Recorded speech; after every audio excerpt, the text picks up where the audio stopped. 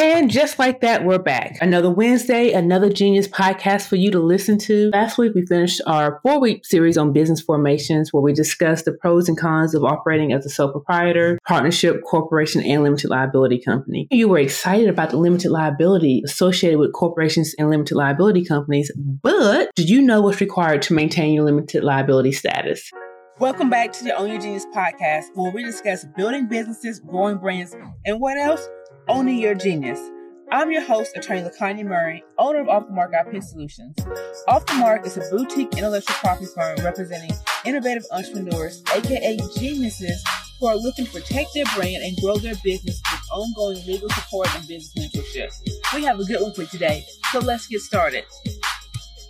Welcome to episode 122 of the Own Your Genius podcast. We wrapped up our 4-week series last week, so let's consider this episode a bonus. I couldn't talk about corporations and limited liability companies without talking about what's known as piercing the veil. This conversation is necessary because so many business owners form these structures because of the limited liability benefits with the false belief that forming the entity is all that they need to do to stay protected. If you haven't listened to episode 120 or 121, where we discuss the benefits and consequences of operating as a corporation or limited liability company, make sure to listen to those episodes. However, for this episode, it's important to understand what limited liability is, so we're going to jump into that. Limited liability was created by law to provide protections to the owners by limiting their personal liability for debts, obligations, and legal actions of the business. So in the case of a corporation, the owners are called shareholders. And for the shareholders, their liability is limited only to the amount they have actually invested into the company. The personal assets are generally shielded and protected from being used to satisfy any type of corporation debts or legal obligation, which in turn encourages investments into corporations by offering this level of security for shareholders. On the other hand, limited liability companies, when you own a limited liability company, you're referred to as a member, and they have a similar protection. And for members of an LLC, the members' personal assets are typically not at risk to satisfy the company's debts or legal obligations unless they have personally guaranteed those obligations. So their liability is going to be limited to the extent, again, to their investment to the LLC unless they have personally guaranteed obligations. That's why the big thing is when you're signing a contract to make sure you sign it as your company, not as yourself. Because if you're a business owner and you're entering into that agreement as yourself, then you are personally guaranteeing whatever obligations are under that contract, which means it's not going to be limited to the business assets. So let's give an example of what we're talking about when we're talking about this limited liability. So it means that if your business enters into an agreement, which we just talked about, to purchase, X amount of widgets for X amount of dollars for X amount of years.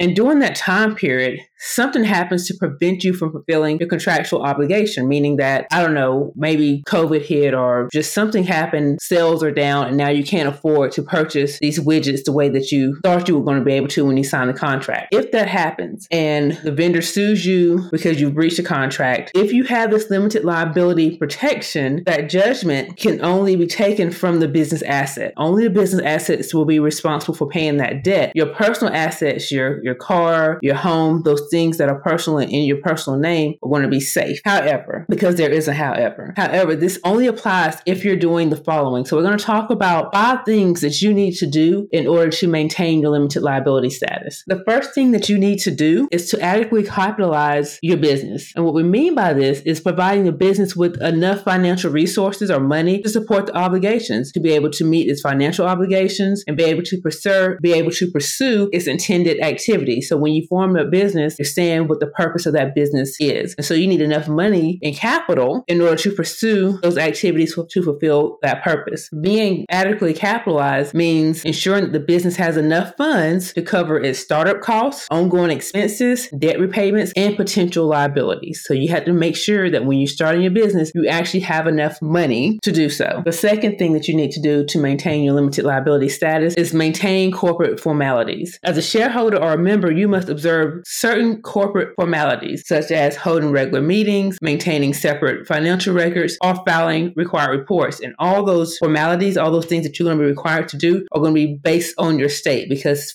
corporations and LLCs, those are both state-based entities. And so different states have different requirements. You're going to have to go to your Secretary of State or whatever that government agency is in your state to determine what is needed to maintain your status. The third one is so important. The third thing that you need to do to maintain your limited liability liability status is separate your personal and business assets. Listen, it's imperative, so important, that if you're going to ask the state to separate your personal and business assets, which is essentially what you're doing when you're forming an LLC or a corporation, it's important that you actually maintain and manage those assets separately. How are you going to ask the state to do something that you're not even doing? So do it, right? So you have to make it easy to distinguish the personal and business assets to maintain your limited liability. If we can't tell, if it's a little murky, you risk the chance of losing your limited liability status, and you don't want that. The fourth thing that you need to do to maintain your limited liability status is proper conduct. That's the end and short of it. You need to make sure that you do what you say you're going to do. So when you form that corporation or that LLC, you specifically stated the purpose that the business was going to be formed for. Make sure you're doing that. Stay away from fraud and illegal activities. And if the business is used to commit fraud or deceive creditors or engage in illegal activities, guess what? You guessed it. You will lose your limited liability. So cut it out. Perfect example, right? During COVID, when the different loans and different loans and monies were given out to corporations and businesses, all of a sudden, all these new businesses popped up, all these new LLCs popped up. And we know that they really just popped up to defraud the government so they can get this money. And you're seeing those same businesses and the members that are part of those LLCs or shareholders. Well, a lot of them are LLCs, but even the shareholders who might have started these corporations and these LLCs for the intent of getting this money, now you're seeing them being indicted. And when they're indicted, guess what? It's not just the business that's in trouble, it's also the owners. And part of the Fed, what they do is make you pay restitution. And that restitution is the money that you defrauded the government. And that's not going to be reserved just for the personal assets, because you form this business to defraud or deceive creditors and just perpetrate fraud. Now you personally, or them, the people that did that, they are going to be personally liable for paying that money back. So don't do it.